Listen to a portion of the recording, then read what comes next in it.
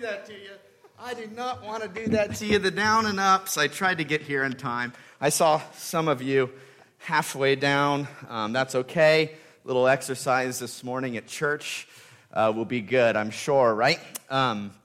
Turn with me in your Bibles to Galatians chapter 3.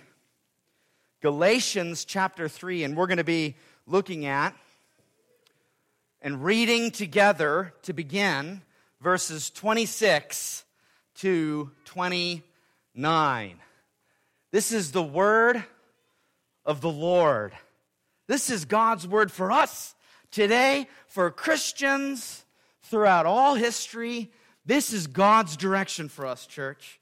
Let's read it together. For in Christ Jesus, you are all sons of God through faith. For as many of you as were baptized into Christ have put on Christ. There is neither Jew nor Greek. There is neither slave nor free.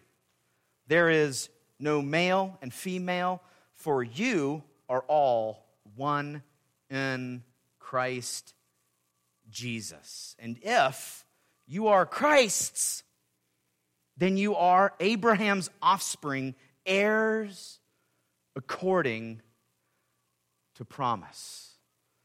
Father, we ask that you would take these words that we just saw from your perfect and inspired and holy and life-transforming word. We ask that you would drive the truths of this passage into each and every one of our hearts today. Help us to understand what your word reveals. And not only that we might know, but that we might feel and that we might believe and be transformed, and that these truths would cut to our very hearts, change the kind of people that each and every one of us are. And we ask these things because your word is so powerful. Your word is truth. Your word sets the standard. So would you move our minds and our hearts and our will, everything about us, to align to what you have for us in your holy and inspired word. We ask all this in Christ's name. Amen. You may be seated. Where do you find your identity?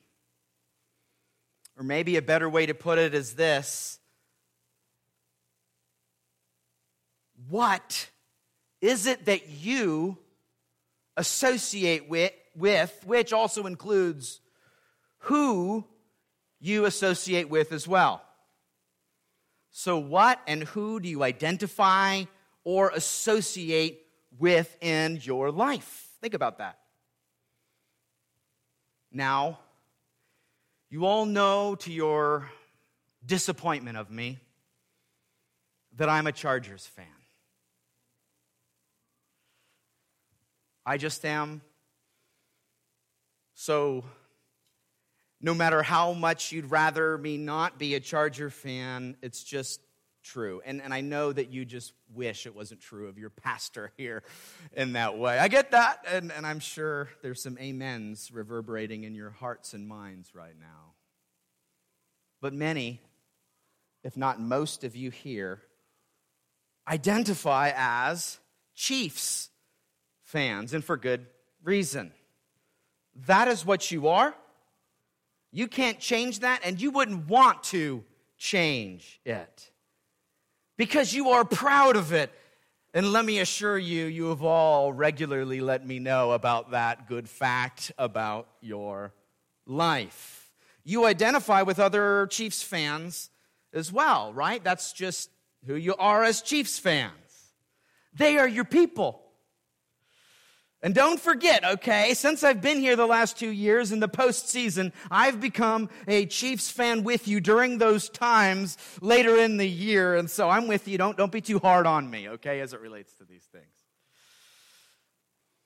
But the point is, your identity reflects who and what you identify with or who you associate with. Isn't that just true about life? If being a husband or wife is part of your identity, that means your spouse is a big part of who you are. Praise God for our spouses. If being a parent is part of your identity, then your relationship to your spouse in parenting together, and then also your relationship to your children, is a big part of who you are and what you do and what you identify with. If you're a Gallatin Bulldogs fan, and who here isn't, we all are fans, then we all share in that same identity as Bulldogs fans and have a kind of like-minded fellowship, even, if you will, cheering for and caring about all things Bulldogs and sports and activities and these things, right? That's just what we do. Well, why is that? Because what we value, we find identity and purpose in and associate with. It's simple, right? Simple thought. We all know this. And in case you think I'm going to rebuke you for having identities, think again. For having these associations and identities is not at all a problem. For we all have identifications and connections to various people and things that are important to us. As husbands and wives and daughters and sons, as employees or employers, as sports fans, or maybe our diet and exercise regimens, or lack thereof, or even our hobbies. Yes, I'm talking to you, hunters, or fishers, or how about, do we have any, knitters in the house? Can I get an amen? We have different hobbies and things that we care about that we associate with people and things of that nature, right? You may be a hiker or a dog lover, or for the few of you who are cat lovers as well. Forgive me, cat lovers, right? We identify and associate with certain things that we care about. We all have identities and identifiers and connections around the things that are important to us. The question this morning is not if you have various identities and connections in these ways, but for those of you who are Christians, if you call yourself a Christian here, the question for you is, what is your primary identity? And how does your primary identity connect you with others who share that identity with you? This leads us back to our text and to our first point in number 1, adopted union. Look with me, your Bibles again, to Galatians 3 and verses 26 and 27 for this. For in Christ Jesus you are all sons of God through faith. For as many of you as were baptized into Christ have put on Christ. So we all have many things and people that we identify with and associate with. But if we are Christians here today, we have an identity that rises to the top of all of our other identities. We have an association that is far more important than any other of our associations, according to this passage. If you're here today and you feel more connected with people who share your favorite sports team or your every political opinion or just opinion, if they're just like you, clones of you, if you will, if you're just have more of a connection to people that are exactly just like you in every way than you do with other fellow Christians because of that very fact that they are Christians, then something has gone terribly wrong in your heart. And you may just not have thought carefully enough about the implications of what it actually means to associate as a Christian. So I want to help you. Rather, the Apostle Paul wants to help us see our primary identity here in faith in the gospel. He wants us to see that together this morning. It's so important. The passage says, right, that we are all, the big A-L-L word, all sons of God through faith. The all there refers to every single believer who ever lived, everyone in this room, everyone in this town, everyone throughout the whole world. The all relates to every Christian. You may be confused about the language of sons, though, especially if you are a lady, because you may have been called many different things throughout your life, but usually son is not one of them if you are a lady, and for good reason. But here, in the context that Paul was writing, inheritance of the father's assets was given to his son. This is the context that we're in the New Testament time. So when Paul calls us all sons, all of us, men, women, every single one, every Christian, he means that all of us who have faith in Christ are actually adopted into God's family and share in the full inheritance that is coming to us. Every one of us, men or women. And the way to be adopted by God is through, as we saw in the passage, faith in God, in Christ alone. And we've really been hitting on that aspect of salvation right through the book of Galatians. By grace alone, through faith alone. But now I want us to see that we actually become children of God through faith. And that we are actually adopted into his family as well. Did you know that God adopted you as well? Not just justified you, not just forgiven of all of your sins and declared you righteous before our heavenly judge. And that's a big, huge, amazing thing. Amen. We don't want to lessen that at all. But he didn't just justify you. But as David Platt helpfully put it, he says, in justification, the picture is legal. We stand before a judge who makes a pronouncement. But in adoption, the judge not only declares you not guilty, but he also gets up off the bench, comes down to where you are, takes your chains off of you. And he says to you, come home with me as my son. Glorious. Is there anything more glorious than that, I ask? A holy God who has every right to judge each and every one of us in hell for eternity because of all of our sin.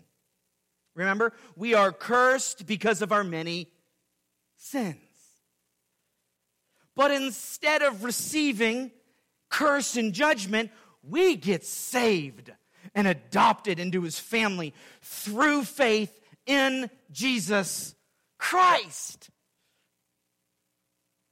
Not only are all believers adopted sons through faith, but notice that all those who have faith are also baptized, which signifies that we have put on Christ. As surely as you woke up this morning and put on clothes, you've put on Christ. We've already seen the glorious reality of our union with Christ so far in Galatians. Remember in chapter 2, I've been crucified in Christ. It is no longer I who live, but Christ who lives in me. And the life that I now live I live by faith in the Son of God who loved me and gave himself for me. This union that we have with Jesus because of what he's done. We are in Christ.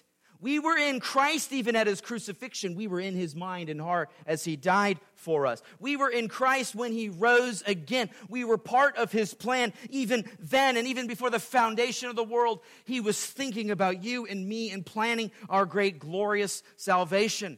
As we didn't just all of a sudden show up in the history of time, but God had a plan beforehand for each and every one of us. And we had union with Christ even before we ever even knew it. What a glorious reality. Those of us who are believers now, we know it. Even more glorious to know these wonderful things. But our water baptism that Christians all participate in is usually done right after we believe. In fact, we will have an opportunity here soon in a few weeks, praise God, to witness a baptism here at First Baptist Church and kind of remind us all over again of our baptisms as well as we rejoice in God's work in saving sinners. Rejoice in God's work in adopting and saving, justifying sinners, bringing them into his family in union as they put on Christ. See, Christians are those who've been adopted by God through faith into the family of God, every one of us, and are then baptized to signify the fact that they are now on Team Jesus Christ, putting on Christ for everybody to see. We saw this in our baptism sermon that we looked at last year, and as well as sermons as it relates to church membership. We put on Christ's jersey in that way because we're in union with Christ.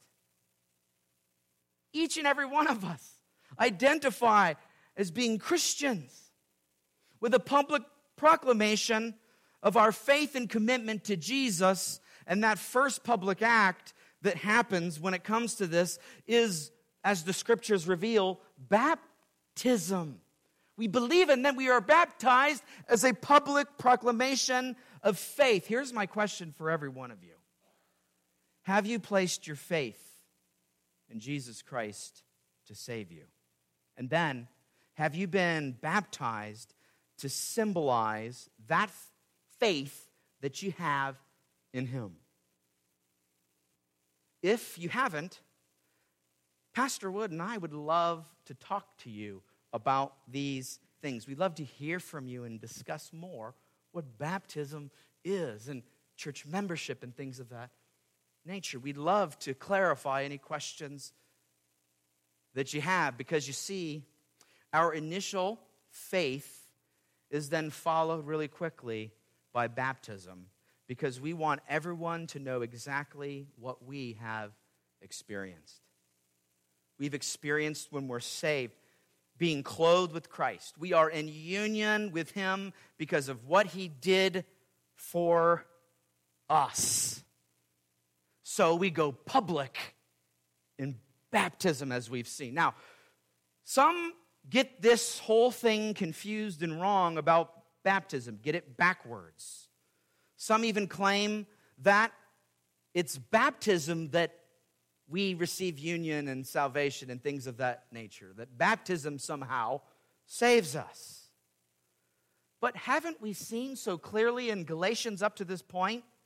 Isn't that the argument of Galatians so far, that the way a person is saved or justified is by nothing other than faith alone in Christ alone? Not even baptism, not even anything else. No works, no acts, nothing else will do but faith alone. So Paul simply couldn't mean that here. He couldn't mean baptism somehow gives you union or baptism somehow saves you. You know that that's not what Paul said, because he said this whole entire book so far, this whole entire letter, he has made it painfully clear that it's completely the opposite of that. It's faith alone. As F.F. Bruce put it regarding Paul's own conversion testimony, as we even saw earlier in our series, he says, if he were asked, talking about Paul, where and when he received justification by faith, he would have pointed to the Damascus road at the moment when the Lord appeared to him. His baptism, which took place some days later, could have been no more than a seal of what had already happened there and then when he first believed, when he was saved. So, while baptism is significant, it follows saving faith. It is not what causes us to be in union with Christ or to be saved. It's faith alone that saves and justifies, and we have seen it and will continue to see it. We all need to be reminded of that reality from Galatians. But does that mean that we should not proudly identify in and wear our so-called Christ jersey or put on Christ clothes for everyone else to see in that public proclamation in our baptism? No, it doesn't mean that we should ignore that. We should quickly and urgently desire to be baptized for a public profession of our faith to show everyone else that we are in union with Christ, adopted into God's family. So, I hope you can see now why the opening question that I posed to you about our identity to get us thinking about these realities relates to what we're seeing in this passage. So I ask you again, what is your primary identity? Clearly, the answer so far here is that our numero uno identity is that we have been adopted into God's family as believers and are publicly clothed with Christ and in union with Him as pictured in our baptism. How much, I ask, is your identity wrapped up in this glorious reality in your life if you are a professing Christian? How much is it? It must be all of our primary identities as Christians. It just has to be. What else could compete with those glorious realities that we just saw? So first things first, we are Christians before anything else. This leads us quite naturally to our second point, and number 2, diverse unity. Look with me now at Galatians 3 in verse 28. There is neither Jew nor Greek. There is neither slave nor free. There is no male and female, for you are all one in Christ Jesus.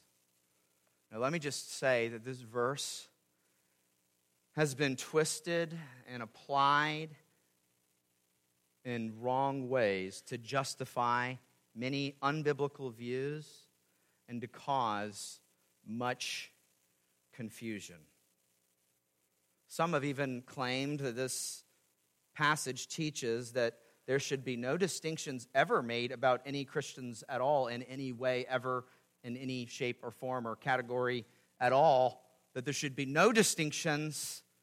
Okay, they've jumped from Galatians 3:28 and they've come to these conclusions, but the problem with an interpretation like that is that the Apostle Paul, and those of you who've read your Bibles and are steeped in understanding the New Testament letters and Paul's other writing, is that on more than one occasion, he actually not only talks about different distinctions, but he even gives positive teaching to Christians about these different spheres and distinctions of life. So, for example, Ephesians 5, for instance, he talks about different roles in the home amongst husbands and wives. Or in 1 and 2 Timothy and Titus, he gives distinctions of men and women as Christians in local churches.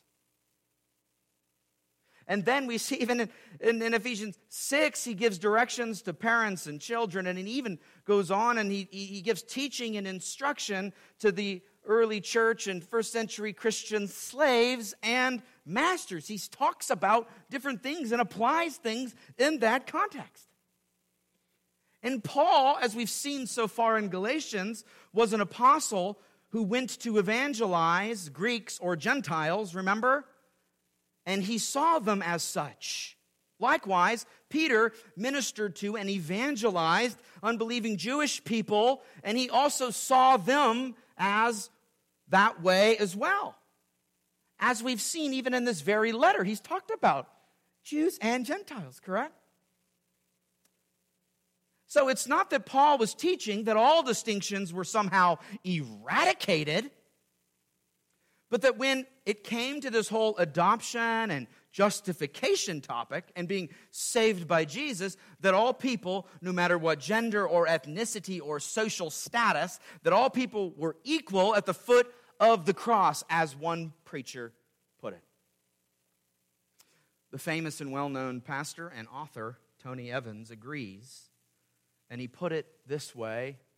He said, Paul is not saying that these distinctions cease to exist. He is saying that in spite of our human differences, we are all unified because we are one in Christ. No one is superior to another or anyone else before God. We all share equally in our relationship with Him through Jesus. Thus, the Galatians didn't have to keep the law and undergo circumcision as the Judaizers insisted. They didn't have to become Jews first in that way. And that's Paul's clear point here. We have unity even in our diversity. Jew, Gentile, male, female, slave, free. He wasn't going against his other teaching because Galatians was written before and then he wrote these other things after. Ephesians was written after Galatians. Colossians was written after Galatians. He's not going to contradict what he said in teaching about those topics. He didn't do that at all when he talked about marriage or church leadership or even the very hard to grasp now understanding of slavery in the New Testament times. Now, the ancient practice, I have to say a word on this to bring clarity here because there's much confusion and it's hard when we read about these types of things. I want to help us understand what's going on here as Paul was writing. Slavery was much different than in our modern understanding of slavery that we have learned about in our recent history in the atrocious African slave trade. And to be clear here up front, all slavery is wrong. But in the New Testament times, just to clarify, this practice was so persuasive, and let's just say in that time, it wasn't going anywhere anytime soon. Paul had to address Christians that found themselves in this context. And also, New Testament times, slavery around the New Testament in the ancient world, it also wasn't racially motivated as we commonly think of slavery today.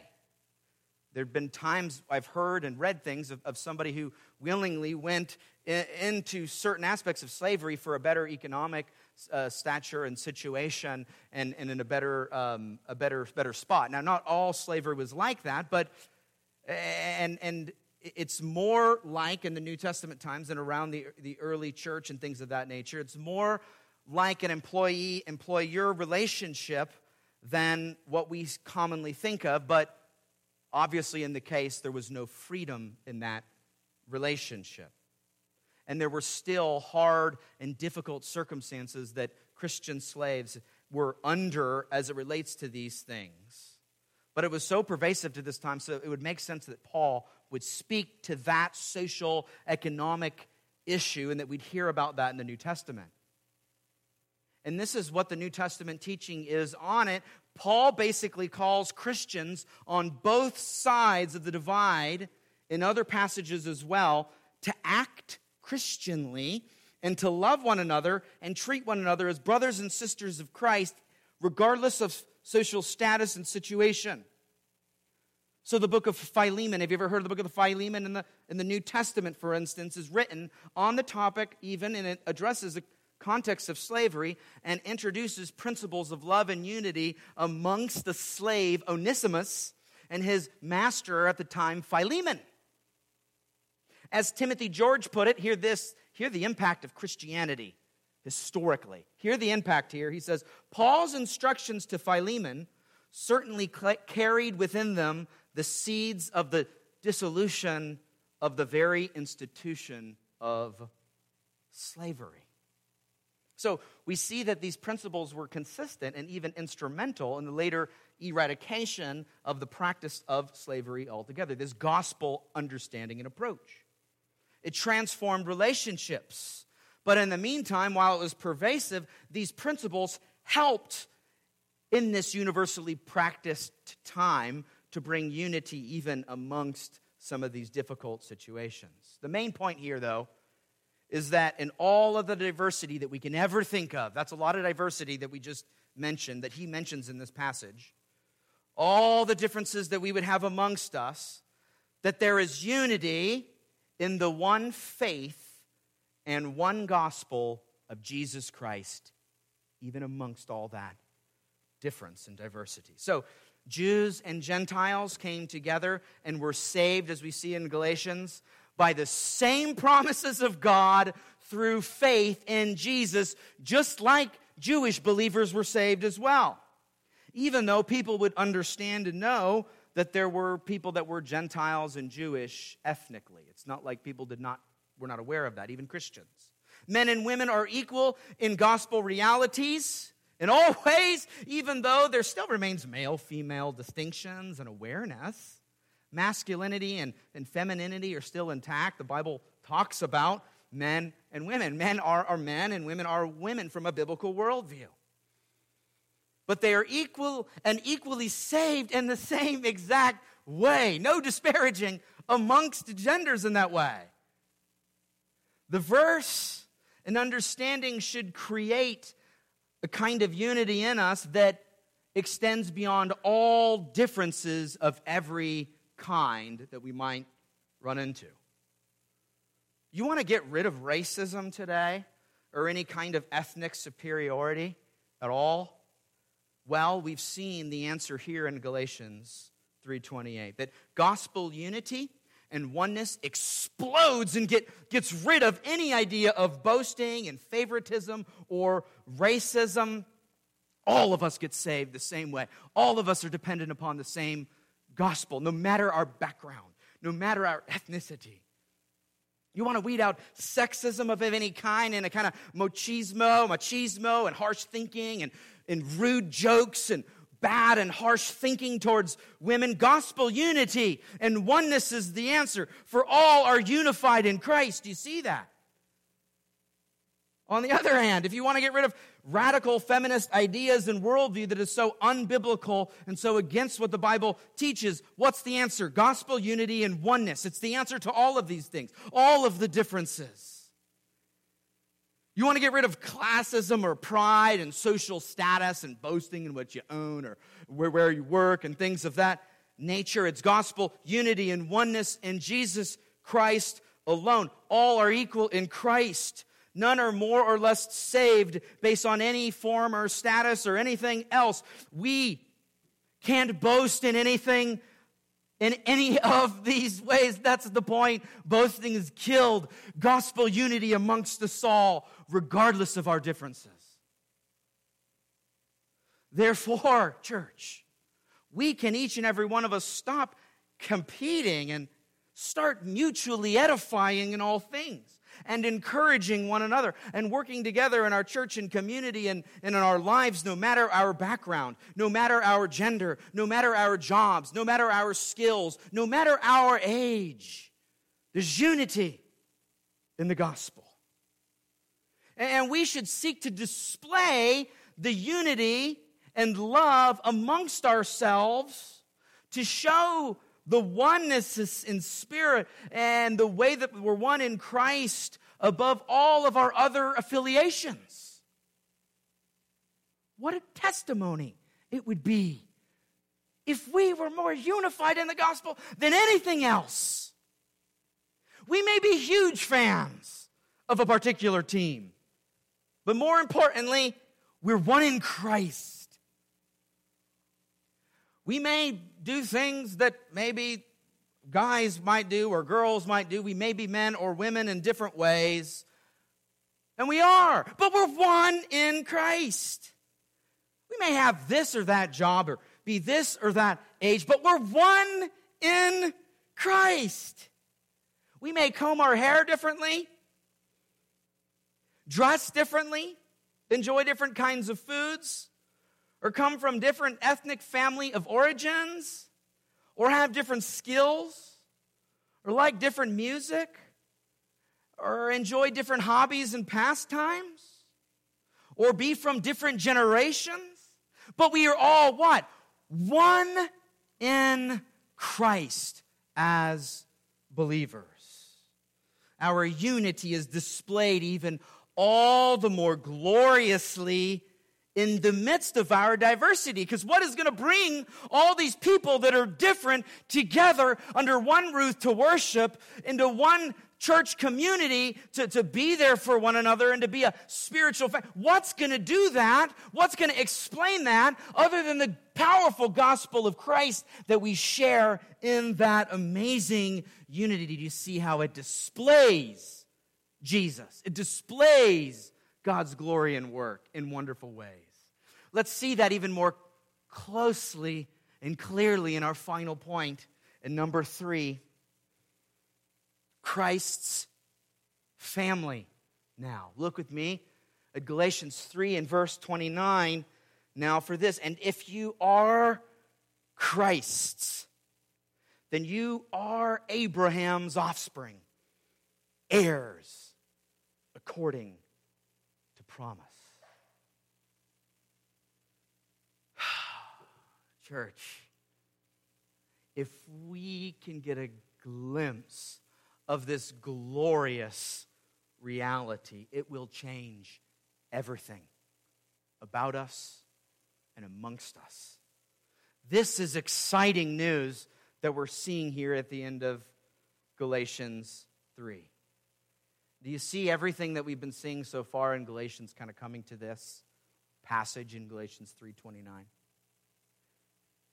We can put aside our differences, and we can literally ignore all of our other associations and identities. I say that kind of tongue-in-cheek, not ignore those things are true of us, but just care a lot less about those things and a lot more about this primary thing that's true about us together.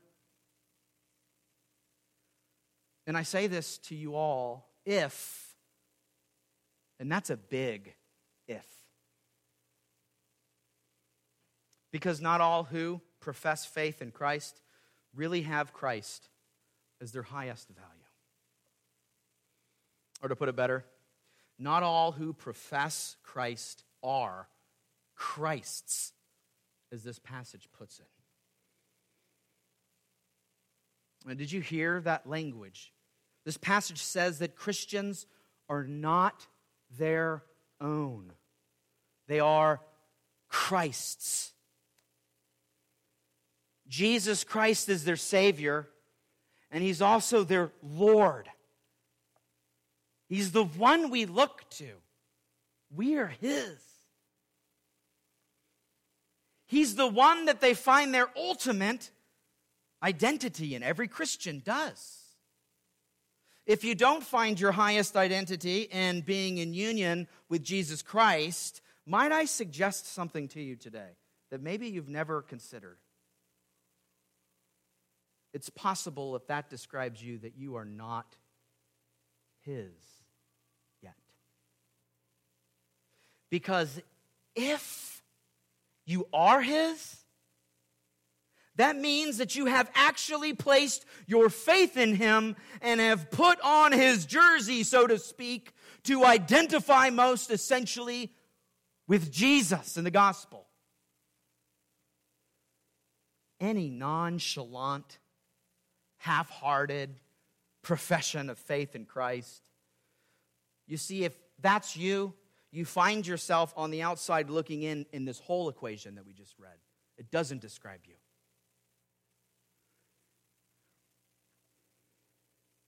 There are not two ways about it, church. Either you find yourself in union with Christ as your highest and main identity, or not. Don't fool yourself.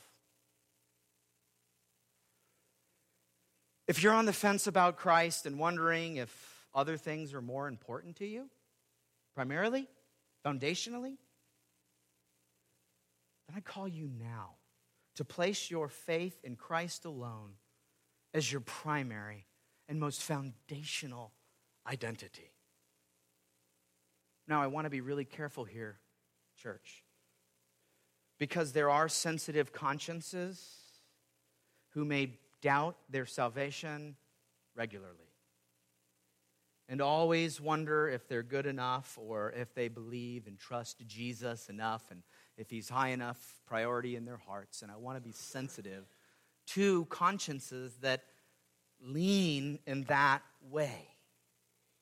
And I want to remind you, if this describes you, but the whole point of justification that we've been seeing in our Galatians series is just that. None of us are good enough.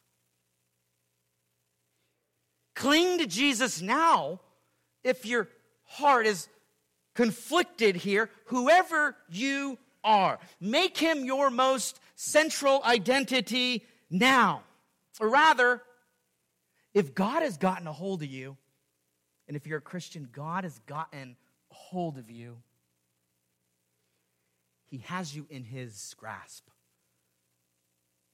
No matter how weak your conscience might be and how much doubt that you have, he has you as a father holding his son or daughter in his grasp.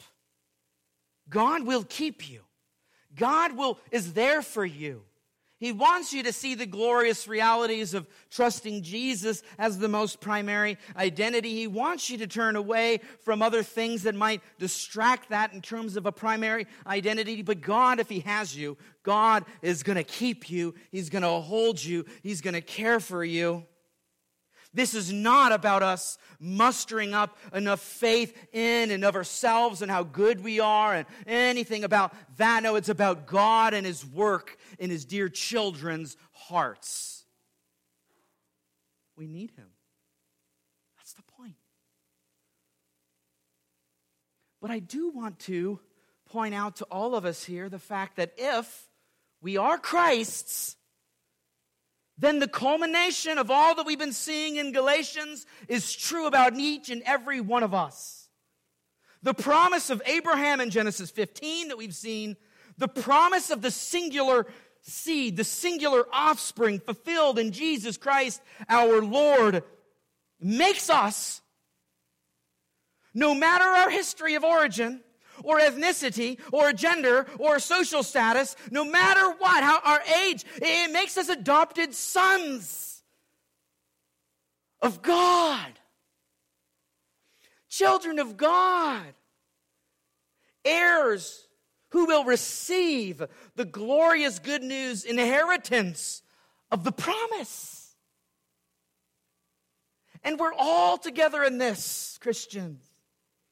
Every single believer that's here is together in this. And every believer all over the world, in every country, and even in every generation, and through the history of the world, young or old, regardless of their background, if they are in Christ, if they've put on Christ, if they've trusted Christ, those of us who find our primary identity, our primary association in Jesus Christ, are Christ's as well, and we're his family. And we are family. This means that you should have more in common and have a deeper allegiance to a Christian brother or sister in Christ, no matter what their skin color, or their social status, or their age. You should have more allegiance to them than you do unbelievers who might share hobbies with you, or a favorite sports team, or social interests, or even the very same last name, if they're not Christians. More united to believers because they are fellow adopted believers, children of God. They are true family. Is that true of you? Do you prioritize Christian fellowship with all Christians? Do you see them as family. If not, it's because your primary identity is in something else.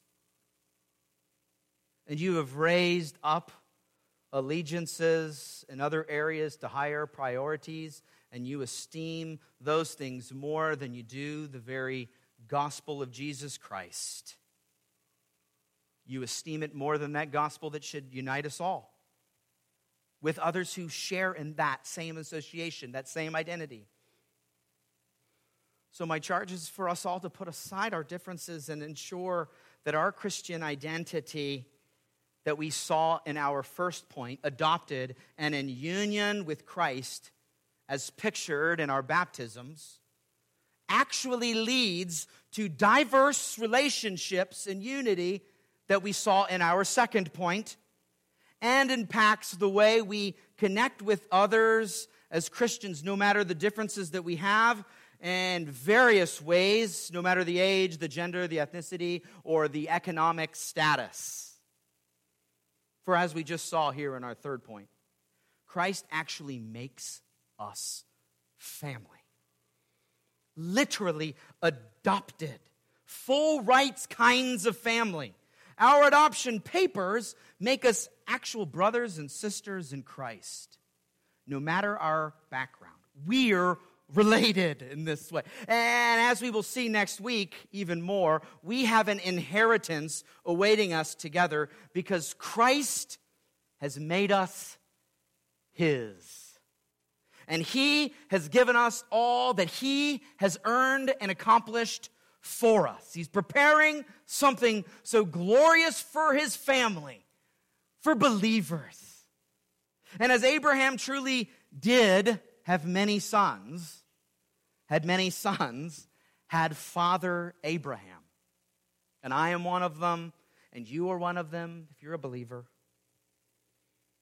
And as we, as believers together, are truly Abraham's diverse offspring, let's go to that great God and Father who made us family in prayer as we close together. Father, we are so amazed and thankful that you have done all these wonderful things that are just too hard for us to fully grasp. We all certainly know that we don't deserve it. And we all certainly also know, Lord, that we are fully dependent upon you for all these great things. And so we do worship and thank and glorify your name above everything else. And we also do so together as family. God, would you unite all the believers here in this room? Would you unite us all together truly as family? Would you help us all to put you and our identity in you through Christ at the forefront of our hearts and minds? Even right now as we sing songs of glory, and certainly as we leave from here and go about our lives, let us not forget the great work that you've done for your children. We say this in Christ's name. Amen.